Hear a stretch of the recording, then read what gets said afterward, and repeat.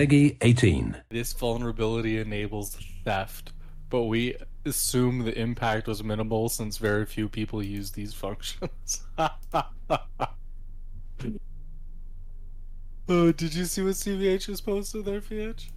No, what's that about? Oh, Ledger's Bitcoin app has a vulnerability in it, in its mini-script implementation that allows for theft of funds, but they presume it's safe because they don't think anybody was using these features. Yeah, especially like if you're using Miniscript, you're probably not using Ledger. So It was Ledger that was using Miniscript. Ledger was, as I understand it, I mean, I've had this all of 10 seconds. Ledger was using Miniscript, and in their implementation of it, there was a problem. And this problem enables theft of your coins. Yeah, I don't use Ledger, so this isn't really a problem for me. But for everyone using a Ledger, maybe stop. I mean, ideally, you should be able to, I think, see these transactions on the blockchain. Maybe once they're spent from and the script is visible anyways. Yeah, but how do you know if they're generated with Ledger or something else, It's the script should be the problem. Really? Yeah, it creates a bad Bitcoin script. Okay, interesting. Yeah,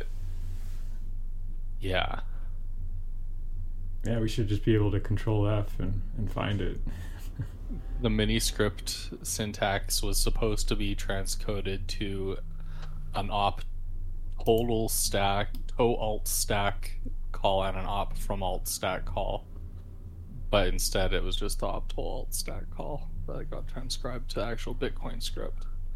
And yeah, I guess this creates some security issues that allow you to spend without a signature as described in the linked disclosure. Interesting. I wonder if this is like, do you have to go into developer mode to activate Miniscript for Ledger? Because I honestly have no idea. This seems kind of, this seems very. Oh no, there's an HWI from Bitcoin Core. Okay.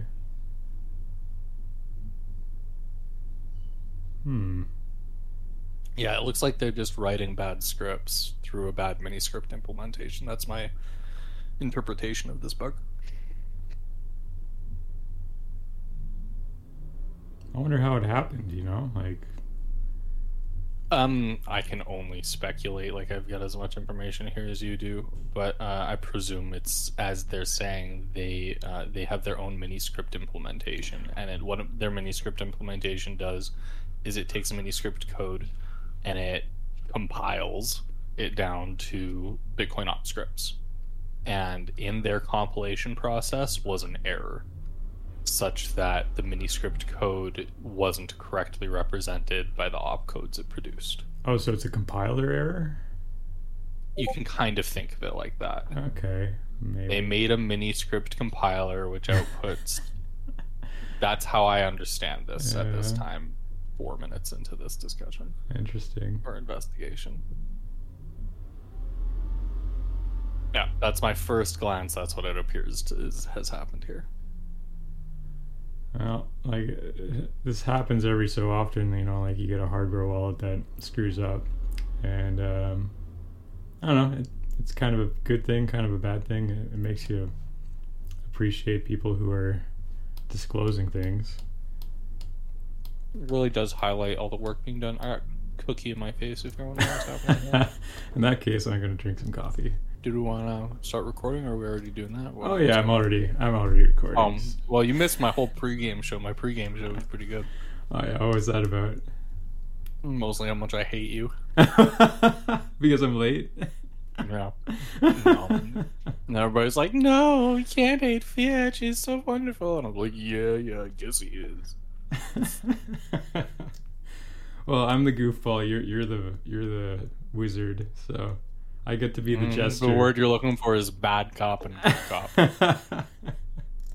You're the bad cop. I'm the good cop. That's for sure. Yeah, that's what yeah. It's hard to be the bad cop. I can't do it. I like people liking me. I like people liking me too. Some people like the bad cop. I can pull off I'm just a cynic by nature. I can pull off a bad cop sometimes. Sometimes I get there, but it takes a little bit. You're a sweetheart. I don't think you could truly be mean to anybody. Well, I was mean. I was mean to David Bailey apparently. So there's one person. Oh, he is really mad at me. Did he respond to you in the last 24 hours? He responded to me twice. Oh, really? What about? Well, you made a post responding to his post. He never responded back to that one. He never responded. No, he never did respond back to that one. I noticed that. He did respond back to me, though, shaming him. I just listed all the things he's done and let him, shame on you, you absolute cancer to this ecosystem. Fuck off, David Bailey. And so that got a response from him. Let me just dig it up here. I'll see what he said.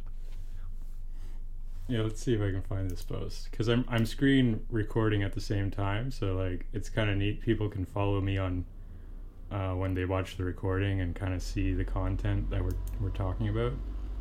So let's see if we can find this post. It's probably in my. Oh yeah, he said I was unhinged and wished me the best of luck. I told him he can keep on shitcoining, using his platform to enable scammers, and the community's going to keep calling him out. And he jokingly says to me in his next reply that he's sorry that he hurt me and that he's excited to see me cancel Sailor next. So of course, like, what do I do? But I like going on Sailor. Because I have so much to say about Sailor. Well, even Sailor's kind of recently been kind of like, oh shit, the ordinal stuff is fine. It's like innovation kind of. Well, of course it is. Yeah, but, of course. You know, he's been on. It's all part of the curve, right? Like that's just where he is on the learning curve. Yeah, he's gonna shitcoin his little bit, and he's gonna justify it being like they're in Bitcoin. It's fine. And then just like some of us did with Counterparty or RSK, it's part of the curve. People go through it. It'll be fine. You don't gotta hate the player, hate the game. So it's just dumb. That's fine. Maybe he'll learn, maybe he won't. Same is true of David Bailey. The problem I have with people like Sailor and David Bailey is that they've amplified their voice to the point where they're spreading their wrong, like as I described David Bailey in some cases, like a cancer. Like David Bailey's company, Bitcoin Magazine, has been responsible repeatedly for enabling shitcoins, endorsing scammers, promoting businesses that were scams that the community had identified were scams, that host platforms to scams. And the same is true for the conferences, like Miami conference. Like pretty much every time that he's had this conference, it has been a platform for scammers in some way, shape, or form. It's been an enormous waste of money, just functionally useless corporate nonsense, just meant to make money. And that's David Bailey in a nutshell. It seems is money before Bitcoin, before community, before he's a clickbait journalist. That's what he is. Yeah, I was having a discussion with someone kind of along these lines the other day. Is like, is there any Bitcoin company? And my thing is like, no, there are actually no Bitcoin companies, because the priority of a Bitcoin company, in quotes, is the company. It's the company script, it's the company stock, it's the company directors, board, employees. So there's different priorities in a company structure that's either public or private, and often these can conflict with Bitcoin, what's good for Bitcoin, but sometimes what's good for their users as well, yeah, like sure. their consumers. So I'm just saying, like, just because someone says they're a Bitcoin company, actually no, there are no Bitcoin companies. There are none. And I'd agree with you, and I'd say we see this over and over, even in the most devout Bitcoiners. Like, for example, Lop is a good one. Lop is a great Bitcoiner, but he serves shitcoiners on his platform because there's money there, and he has to put his business first. We see it in the excuses of folks like Peter McCormack, who appeal to his business and his employees and the people that rely on him when he justifies having endorsed things like BlockFi. It's just like a common norm. We see it every exchange. Like, this is how business is done. Of course we list shitcoins. This is normal. This is like, if they pay us, this is our business model. Yeah, business ethics aren't ethics, and Bitcoiners deserve a trustless ecosystem and to be custodians of their own coins and fully sovereign in Bitcoin, the network itself, not, following whatever these companies say. And that almost was the crux of the block size wars. Right. And like this goes for especially Bitcoin mining companies too. Like they're all about the stock and shilling their stock. MicroStrategy shilling that stock up to the moon, right? Like this. So I'm just saying there's competing, sometimes complementary incentives at play, and there are no Bitcoin companies. Like, and here's another thing that people say, like they talk about, oh, the Bitcoin industry or the crypto industry. I hate the word industry because it's emblematic of this company kind of corporate mindset. So it's very not Bitcoin in my opinion.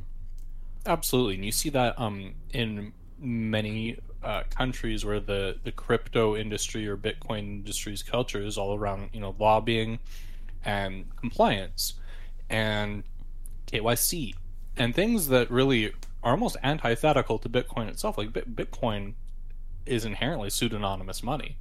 Like it's as private as you want it to be. And it's money in your custody and it's money that eliminates trust.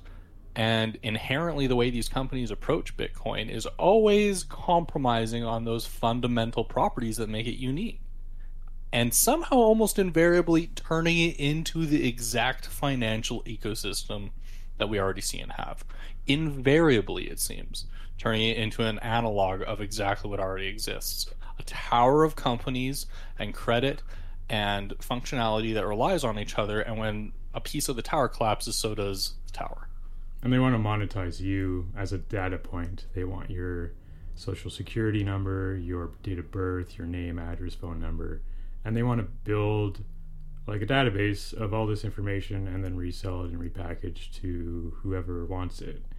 And it's interesting because we're getting into the age of artificial intelligence kind of meme stuff, and so like all this data is becoming valuable in terms of making these. Yeah, it's actionable. Yeah, you can use it.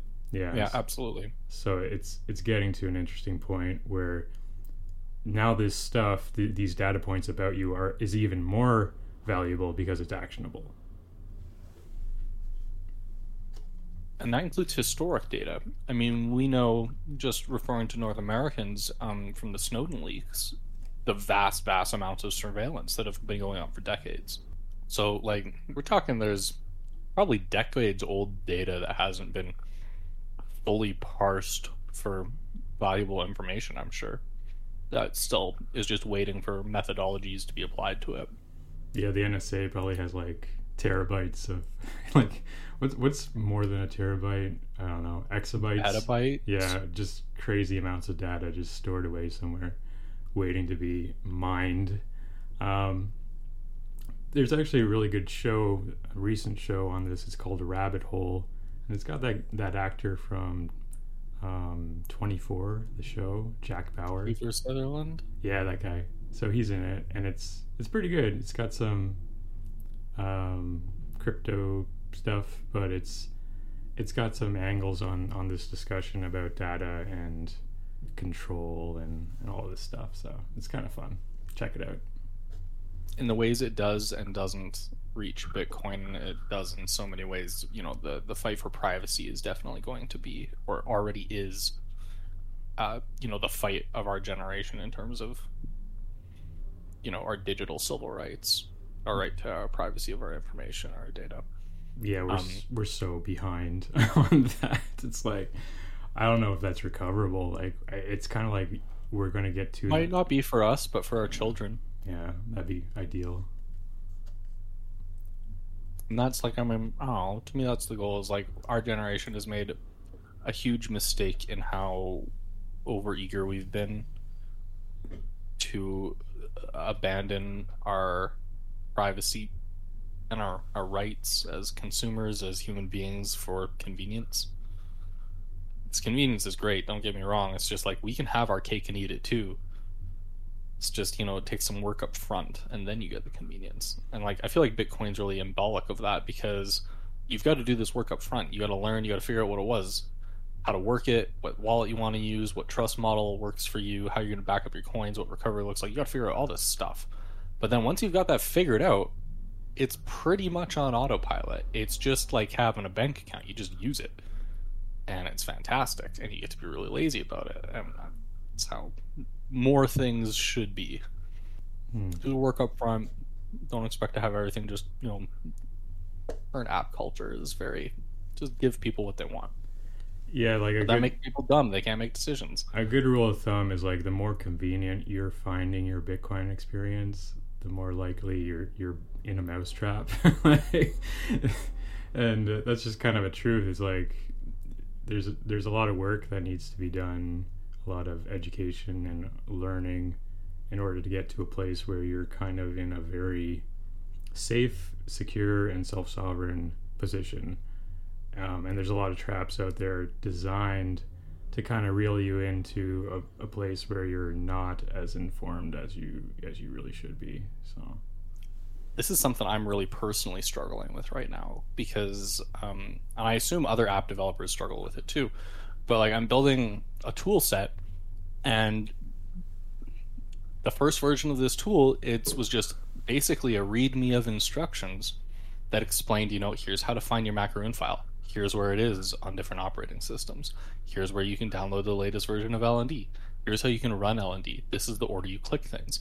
And it was just, like education and expecting them to be able to do it themselves. But eventually, a nagging voice made me cave, and I added, at the end of all of these explanations and like in the most inconvenient UI place possible, a button that says like, I understand that I can do this, that I could be self-sovereign, but like, please do this for me. I need this right now.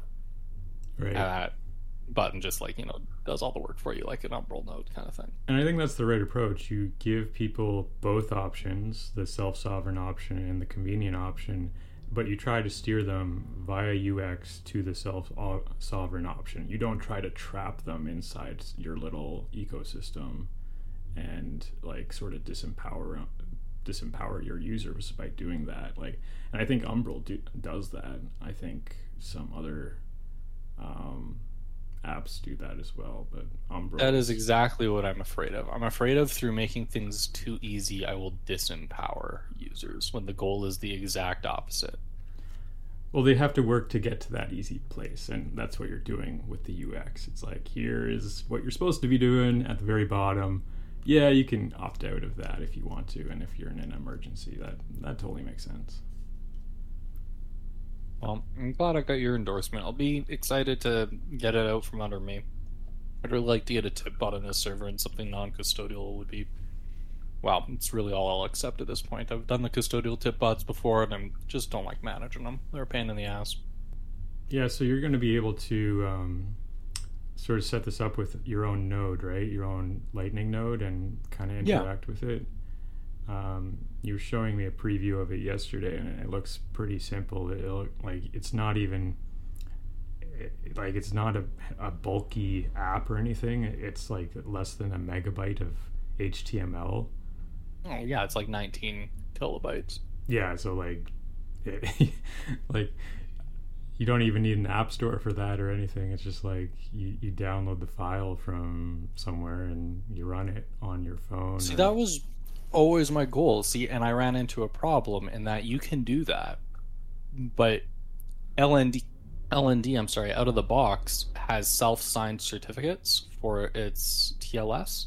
So when you're talking to it, it's providing a certificate that's not in your certificate authority on your computer. So you as a user have to add it to your certificate authority. That's going to be different depending on your OS and all these things, and it's a more advanced pain in the ass depending on the circumstance. And I decided that that eliminated my easy options. Now I couldn't work around that because it's a security feature, right? Your browser can't allow you to arbitrarily install certificates. You can't work like that. So I wrapped the whole thing in an Electron app, which is much bulkier than a 19 kilobyte web page and could be an app, but it's just basically a wrapper for a web view for this thing so it can get around its security issues. Yeah, I wonder if there's a workaround for that, because there isn't, because if there was, it would be a security issue for the browser itself. You could like trick people into thinking they have a secure connection, but they don't. It's from a certificate that you added the certificate authority, and it's just pretending to be that website. If you could do this, and sometimes you can, but like those are like exploits. Mm-hmm. They will and should get patched if they, come up. Interesting. The way to do this is to manually install the certificate yourself as the end user. That you can do. And in that way, yeah, you can use this with a 19 kilobyte HTML file. That's all you need. Hmm. So how big is a certificate? It's probably only like 1 kilobyte or something. Oh yeah, they're really small. Yeah, even teaching people how to do that, like how to install a certificate. I haven't done that before, so that'd be interesting. Yeah, and it's like I include those kinds of instructions in my increasingly long README UI thing.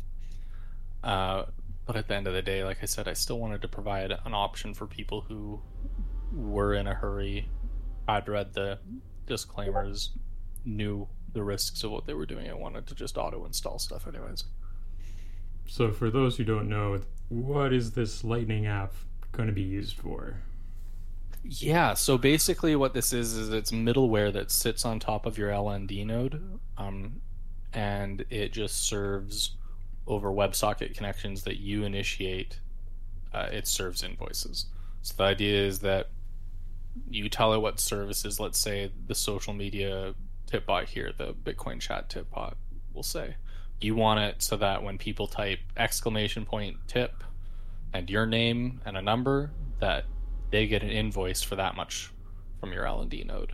And the way that works is you run this little piece of middleware on a computer of yours. You hook that up to your L&D node by either telling it where you're to find your L&D node, or it'll automatically detect it if it can. Or if you don't have an L&D node, it'll help you install an L&D node.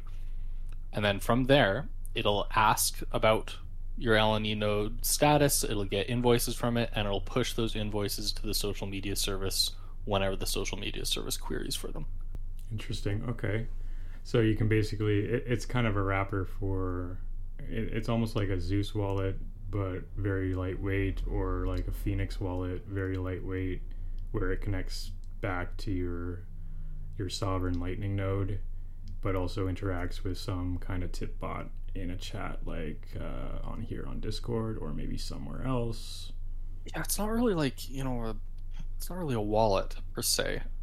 It does connect to a couple API features that allow you basic wallet activities, such as making a channel, sweeping the wallet, unlocking it, creating a wallet, things like that, things that are necessary for somebody who doesn't have a node to get going for the first time and who doesn't want to mess around with the command line. It's more of a bridge. It's like a bridge, right? So exactly right. It is a bridge. It's a bridge between your LND node and a social media service or bot that allows the social media service or bot to securely and privately, and without you exposing your computer to the internet, ask you for invoices.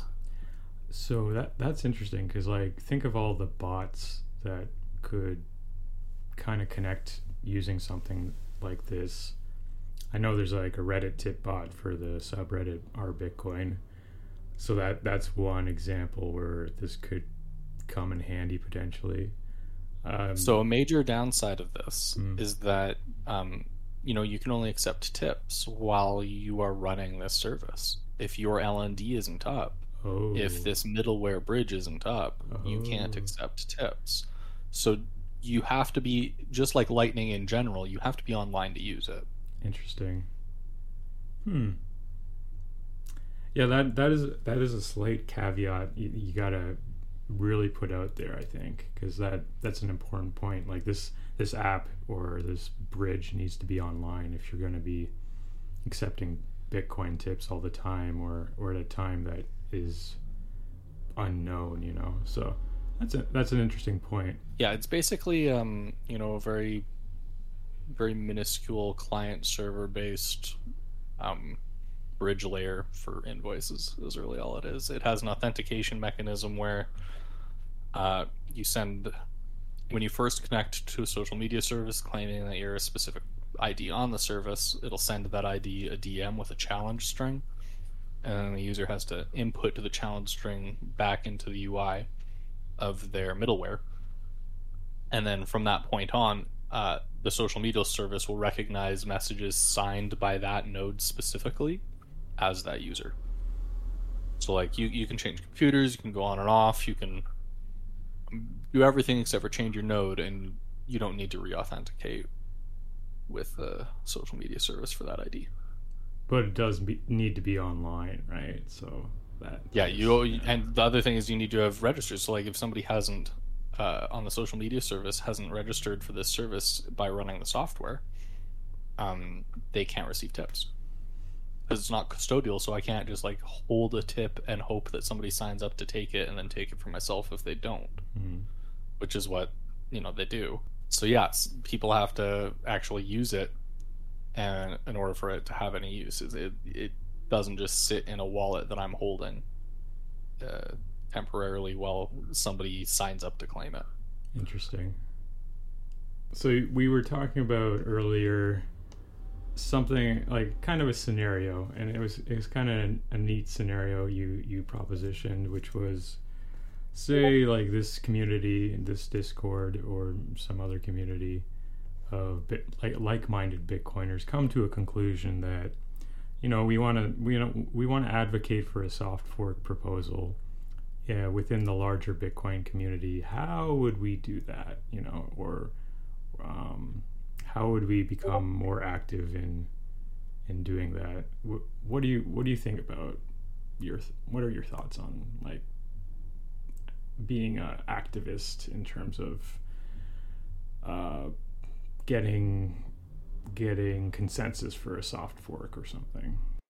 Yeah. So I think that there's a process for proposing soft forks and other kinds of upgrades to Bitcoin, the bit process. I think that um, if you as a community can get through, an internal process of educating each other about upcoming BIPs and deciding what BIPs need your support and how, with or without your support, you expect these code changes to play out and whether they'll be adopted. And after, as a community coming to the conclusion that, we would soft fork for this.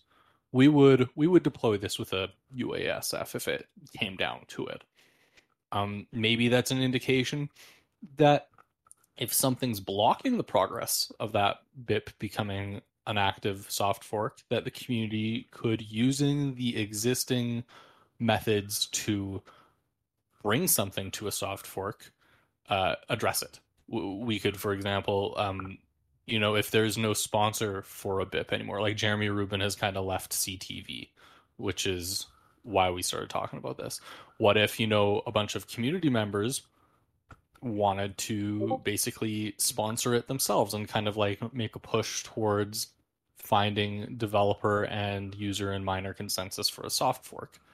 Um, that's an example of like a barrier, or maybe there's like some other reason why there is a BIP proposal that maybe is reaching roadblocks that we as a community can exert social pressure to attempt to unroadblock.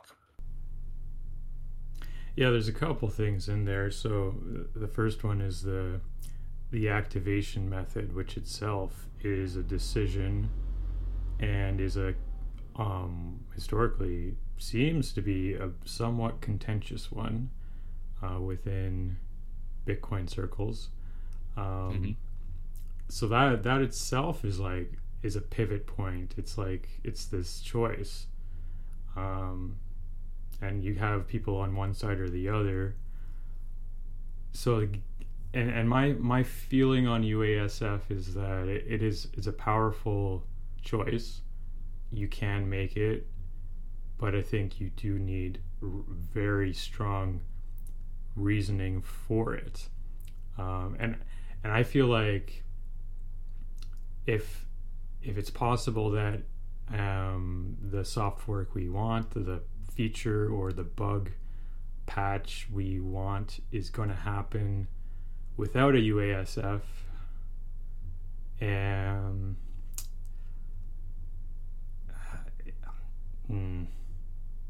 here's where, oh man, I'm on a tightrope right here.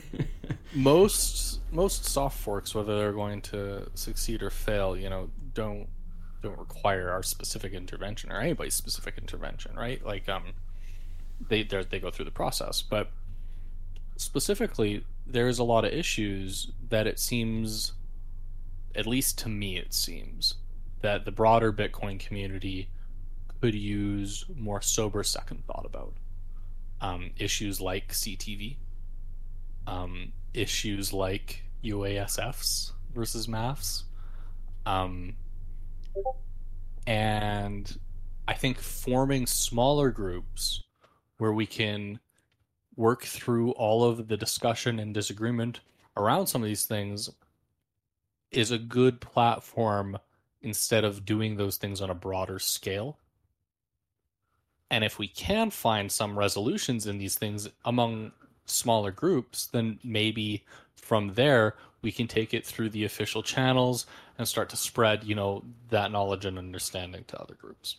Yes, I agree. Like if this group, which is fairly large and has very differing viewpoints, if we can get to consensus on a direction and an activation method, then that is saying something, because we are very we don't agree on anything. we don't agree on anything. So if we were to agree, then that's telling you something, and it probably means we should be going somewhere. But that's my bias. Well, it's just, and also I think that there's a lot of smart people here.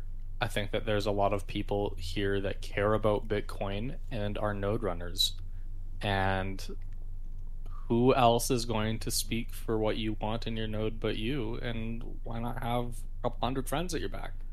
I think it's also important to be honest about the reasoning for why we are doing things.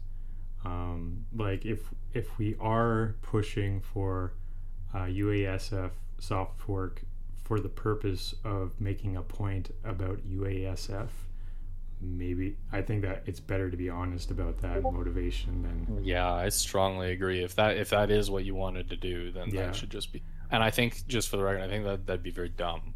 Yes. I think that UASF it's a means to an end. It's not a perfect means, but to do it with no fucking end is ridiculous. You do have to have a justifiable cause for it.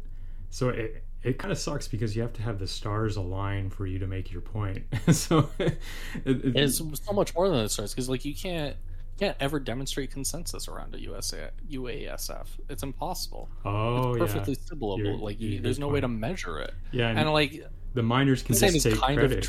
The miners can just take credit after the fact. It's like, oh yeah, we actually activated. No, but like just well, if they want, they're it's activate at the same time business. And I mean, like, yeah, they did activate. They activated for themselves, just like I activated for me on my UASF. That's fine.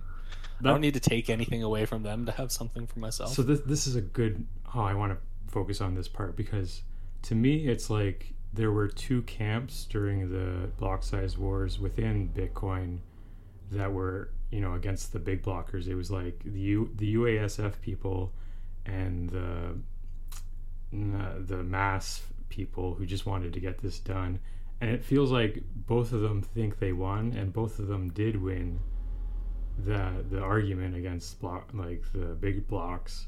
And so I feel like both camps feel like they claim the victory, and they do, but they feel like they individually do. Some of them do, but I think I was a MASF camper at that point in time. I was very MASF-y.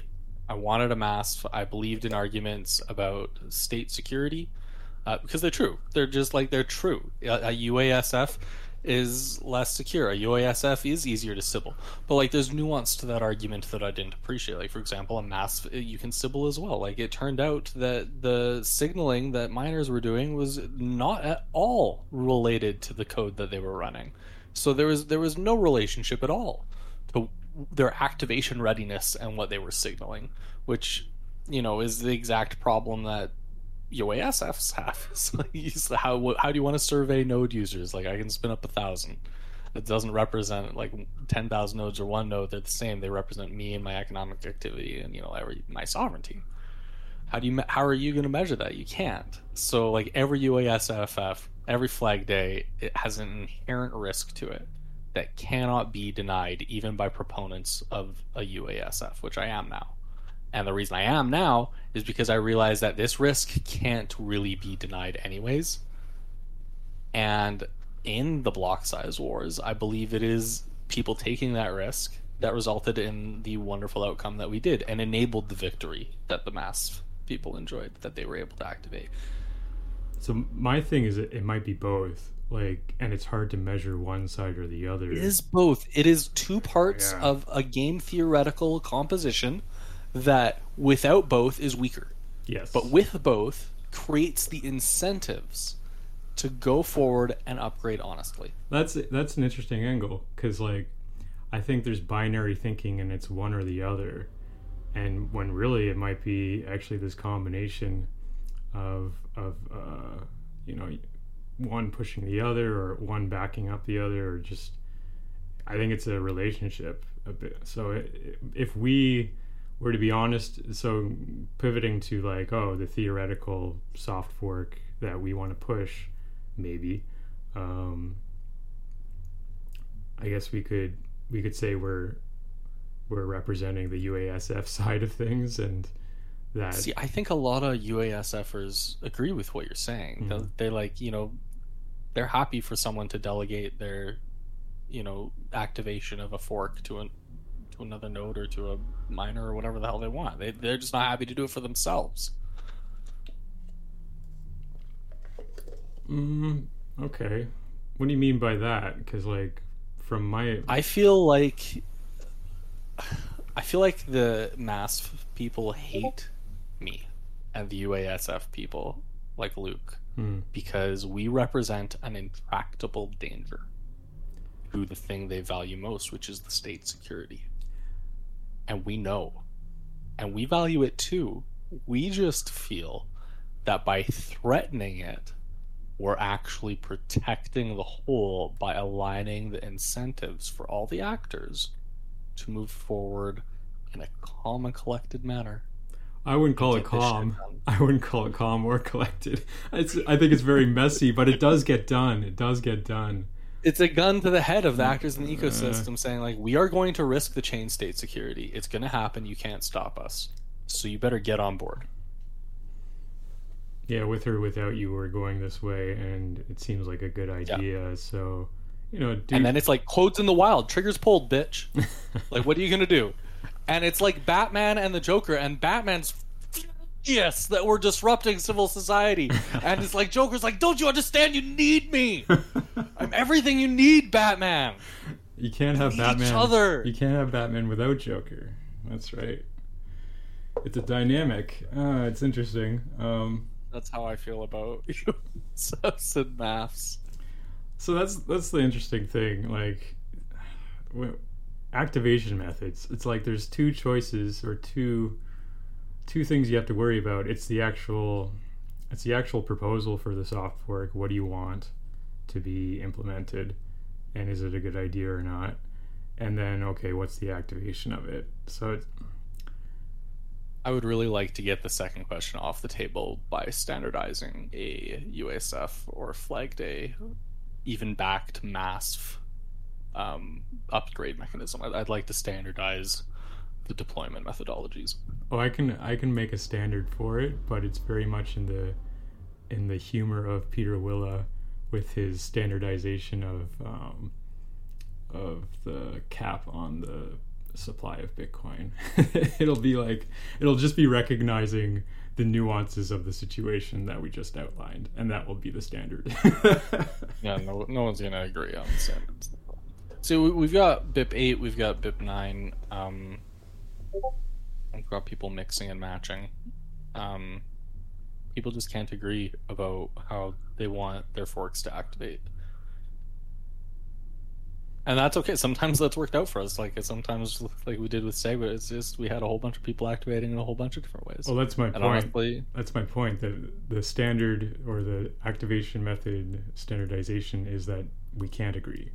It's like we have two options. We have two camps, MASF and UASF, and these guys go. but see, technically back and in forth. block size wars, at least, like they with this gun to their head, they masked at the last second before the UASF had to activate it, right? So, Well, you've in made doing this. so, You've made this point that some people UASF'd and some people Yes. masked. So it was both. It was both. yes, it necessarily had to be when describing the whole of the network that resulted. Yes. But Some people were not running MASF code, and lots of people were not running UAS code. It was very much an intolerant minority, and that back to our discussion about what impact we have as a community. Like I said, there's a lot of smart people here. If we collectively can ever think something, we that's not to be taken lightly. so let me go back. We can do something with that. Let me go back a little bit. What brought this thought process? Like, why did this? Talking about CTV and what the path forward for CTV was. So interesting thing about CTV is that it's come up again, which is nice. So let me do some background here. Jeremy Rubin put forward CTV as a soft fork. He was the only author on it. I think it did get some review. And There a lot of review. Yeah, there's a whole list of people actually that were acking it. So it got a lot of review, but the activation method was a bit contentious. The communication was also a little rough, so it didn't get a lot of, and also the timing was also kind of like very, very recent after the Taproot activation. So it's kind of like people were like, we already did something. Why are we doing another thing? So that didn't go through, but the nice thing is that CTV is coming back through Ope Vault. It's like, so Ope Vault is another BIP, and it's being spearheaded by James, and he's come to the conclusion as well that, okay, CTV is actually the right way to do this as well. So it's kind of nice. We got peer review saying, we got two people, like double confirmation here. We got Jeremy Rubin and James both agreeing on this. Yeah, this is probably the right way to go about things. So that James basically independently came up with the same idea while trying to do the thing without it. Yes. He's like, well, shit. Yeah. We actually need CTV. So that's a very good sign. That's science. I don't know if that's science, but it's definitely, I like independently, coming to the same need for something. Now, I don't think that we need CTV. I think that Bitcoin would probably be perfectly content and stable if you never upgraded it with more opcodes again. But that doesn't mean that we shouldn't have it. There's a whole bunch of cool use cases that we could get out of CTV, including things like really sweet channel factories, things like just happened with the mempool congestion. We'd be able to defer transactions in a way that we could level out that mempool congestion significantly, and that should do wonders for fees. So things like that, I think, would interest users, at least if the complaints about fees have been as loud as they seem to have been to me the last couple of days. And just to be clear on what you just said, that is scaling Lightning even more than it already scales. So we can get to maybe like billions of users at the same time using Lightning sovereignly with channels in and out.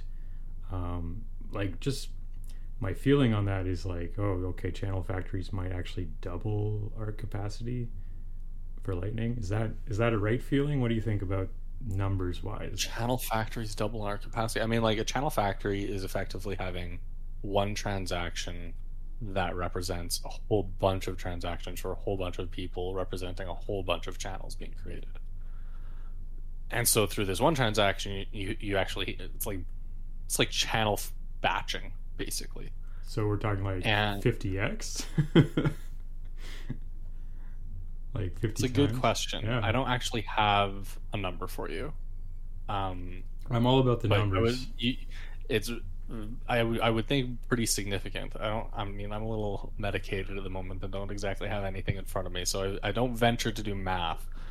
But it is a huge improvement to be batching channels and channel factories, being able to delay commits to level out traffic. A huge issue in Lightning is like emergency situations where high mempool, RBF pinning, and you gotta settle your transaction because somebody's committed fraud against you. So, you know, just doing those two things, channel factories more efficiently and congestion management in the mempool through CTV stuff, would, I think, be a pretty big improvement for Lightning. And then there's APO, which would be another huge improvement for Lightning and enable L2 channels. So that's different. Lots we can do to improve. There's many things that I'm interested in that we can do to improve stuff. So is APO is a different proposal. Any prev out? Is that a different one? Any previous output. And it's got some use case overlap with CTV, which is one of the things that made CTV a little bit more contentious, especially considering APO has been in the pipeline so much longer. But CTV is simpler. Interesting, because like I wonder if these things could interact with each other, and or if they'll like the devs and whatever will decide to package them together as like, oh, a huge scaling upgrade, like APO and CTV at the same time. Oh, fault, like that'd be kind of fun, but also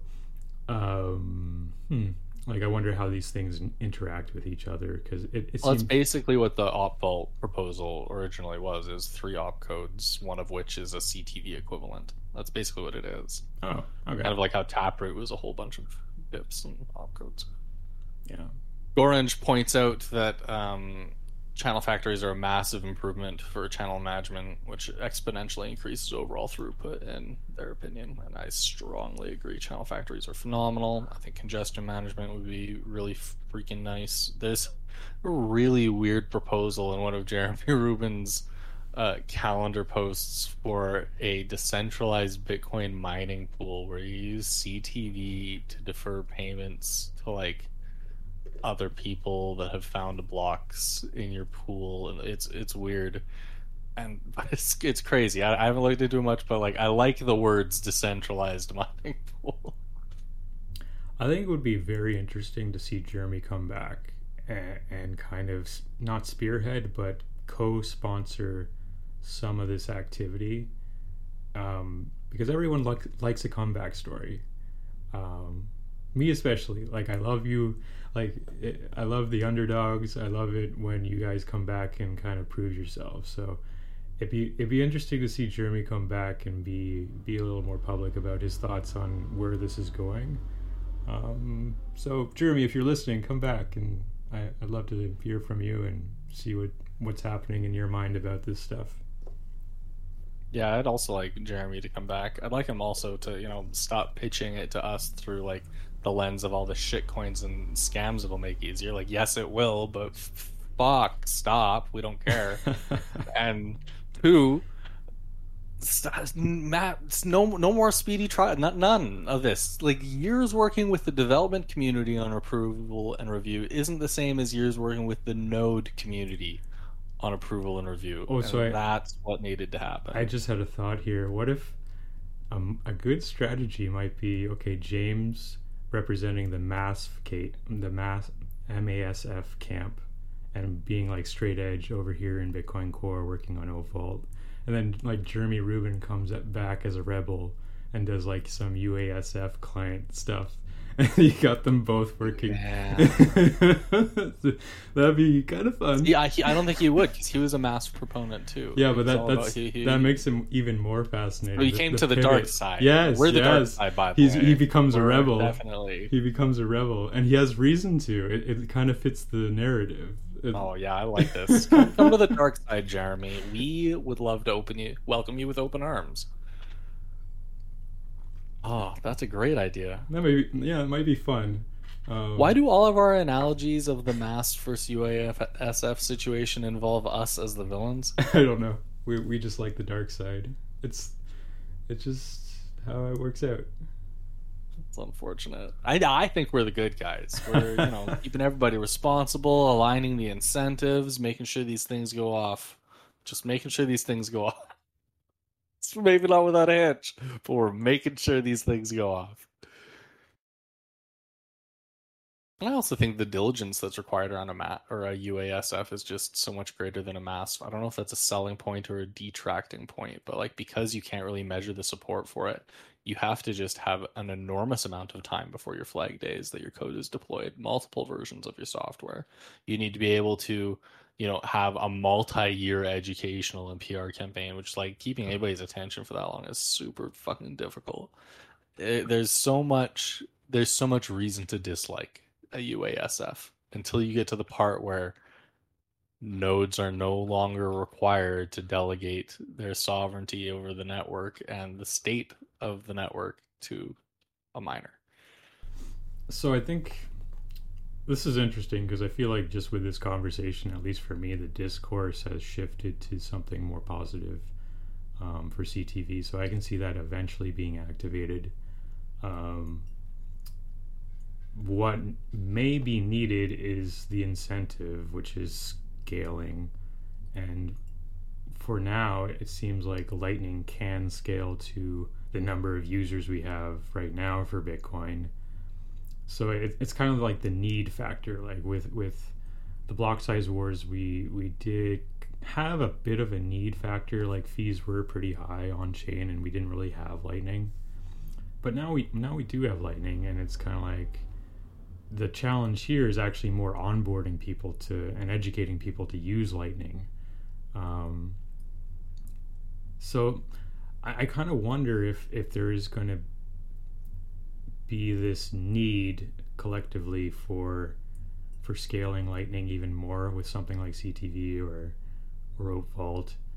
L2, yeah, and I think that need absolutely exists. Lightning is currently in an infancy, but like we wouldn't be pursuing this if we didn't think that it had the capacity to scale everything that we need in the world. No, I think it can scale. A huge waste of engineering resources. No, I'm more saying that we're not getting up to the throughput capacity where people are feeling the hurt. Like yeah, they're lacking the incentive to push into Lightning, and it's further complicated by the fact that when there is the incentive, they can't immediately act. So I kind of wonder if this is going to happen within a couple of years or not. They'll probably attempt it, but I think over and over, and I think that it's actually a cycle we've seen recurring throughout Bitcoin's history already. There are infrequently fee events, and those fee events push people to optimize their on-chain content, and they push people to optimize their fee management, and they push people to optimize into layers in their use cases. They also push people in the past to attack Bitcoin to try and force other actors to subsidize their costs, and it has been probably the point of biggest contention in Bitcoin's history, the fees. It's interesting because like as the fees of Bitcoin move dynamically through supply and demand of block space, different use cases become viable or not on chain, and that isn't something people quite understand or expect. They don't appreciate the idea that there is a fee marketplace, even if that marketplace currently values fees at 0, and that it's dynamic and it's going to change, and there's going to be times when like it costs maybe significant money if there's a lot of demand.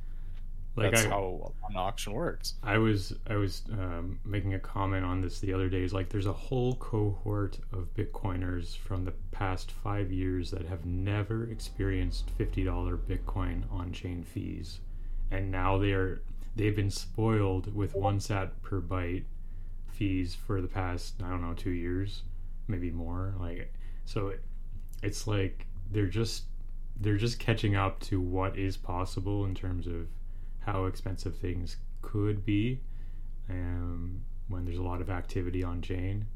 So I think there might be a bit of a sticker shock education moment for this new cohort of Bitcoiners. There always is, but I don't think it'll compare to the first cohort of Bitcoiners. Like the ones that were dealing with the fact that they could zero conf, zero fee anything all the time whenever they want, and we're building infrastructure around it. Like those people, the shock that it was to them to realize that there was a fee market because they had no idea. It was so much that they went like they forked with the companies, the block size wars, because they promised them that it'd be zero fees forever. Yeah, that's like a level of derangement that is like, how did you get to that point?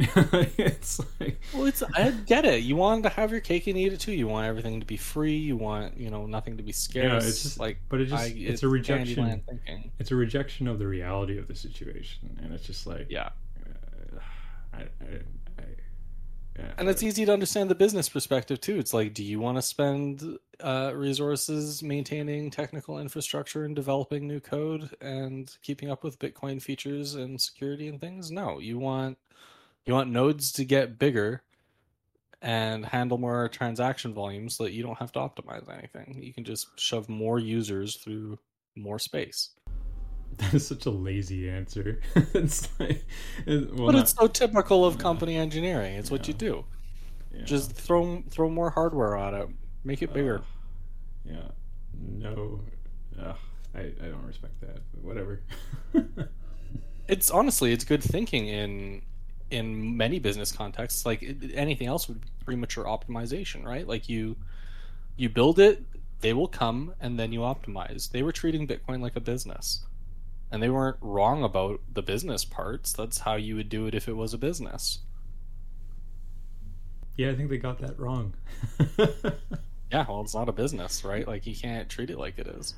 You Yeah. can't treat it like we're gonna just try and onboard the whole world simultaneously, and we're gonna do it on, with full trust, and we're scaling exactly the way traditional architecture and infrastructure does, and expect to preserve any of the properties that we value.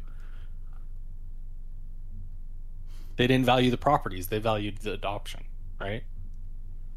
Yeah, adoption at any cost is gonna like It's really, self-defeating. yeah, it really waters down what we're actually trying to do here. And this is why one of the memes that pisses me off is that like Bitcoin is for everyone. I feel like it's for everyone who can learn how to Bitcoin properly, and that has a lot of work in it. So Bitcoin, unfortunately, is not for everyone. It's for people who can learn and educate themselves in a self-sovereign way to get to the I think point. that that's still most people. Like, I think if you can learn to drive a car, which is like you having sovereign autonomy over a freaking death machine, and you can use it every day safely without killing anybody, like I think if you can do that, you can also manage your own money. And the fiction that you can't manage your own money because it's too dangerous is kind of ridiculous. It'd be like telling you that you can't be allowed to have freedom of movement because people are notoriously bad navigators and they'd get lost. Like, yeah, maybe some people are bad at managing their money. And you know what? Maybe they should delegate to their people they trust, family, friends, public trusts, but not the bank, not a fucking fintech company, not anybody that you don't trust. Like, and Bitcoin allows you the granularity of that trust. Trust nobody, trust somebody, trust everybody. I don't give a fuck, but Bitcoin lets you do it. Yeah, most people can do this. It just takes time and work. So, yeah, go try. Go build something. Go run a Bitcoin node. Go run testnet Bitcoin. Google Bitcoin testnet faucet. Get some testnet coins. Go download Green Wallet or Electrum Wallet. Run it in testnet mode. Play with your coins. Go to htlc.me. Use Lightning testnet coins. Go to testnet.yalls.org. Play with your testnet coins on social media sites. Seriously, you can do so much. You can test your backup solutions. You can test new wallets. You can explore and experiment with Bitcoin scripts. You can do anything. Bitcoin is empowering. Be empowered.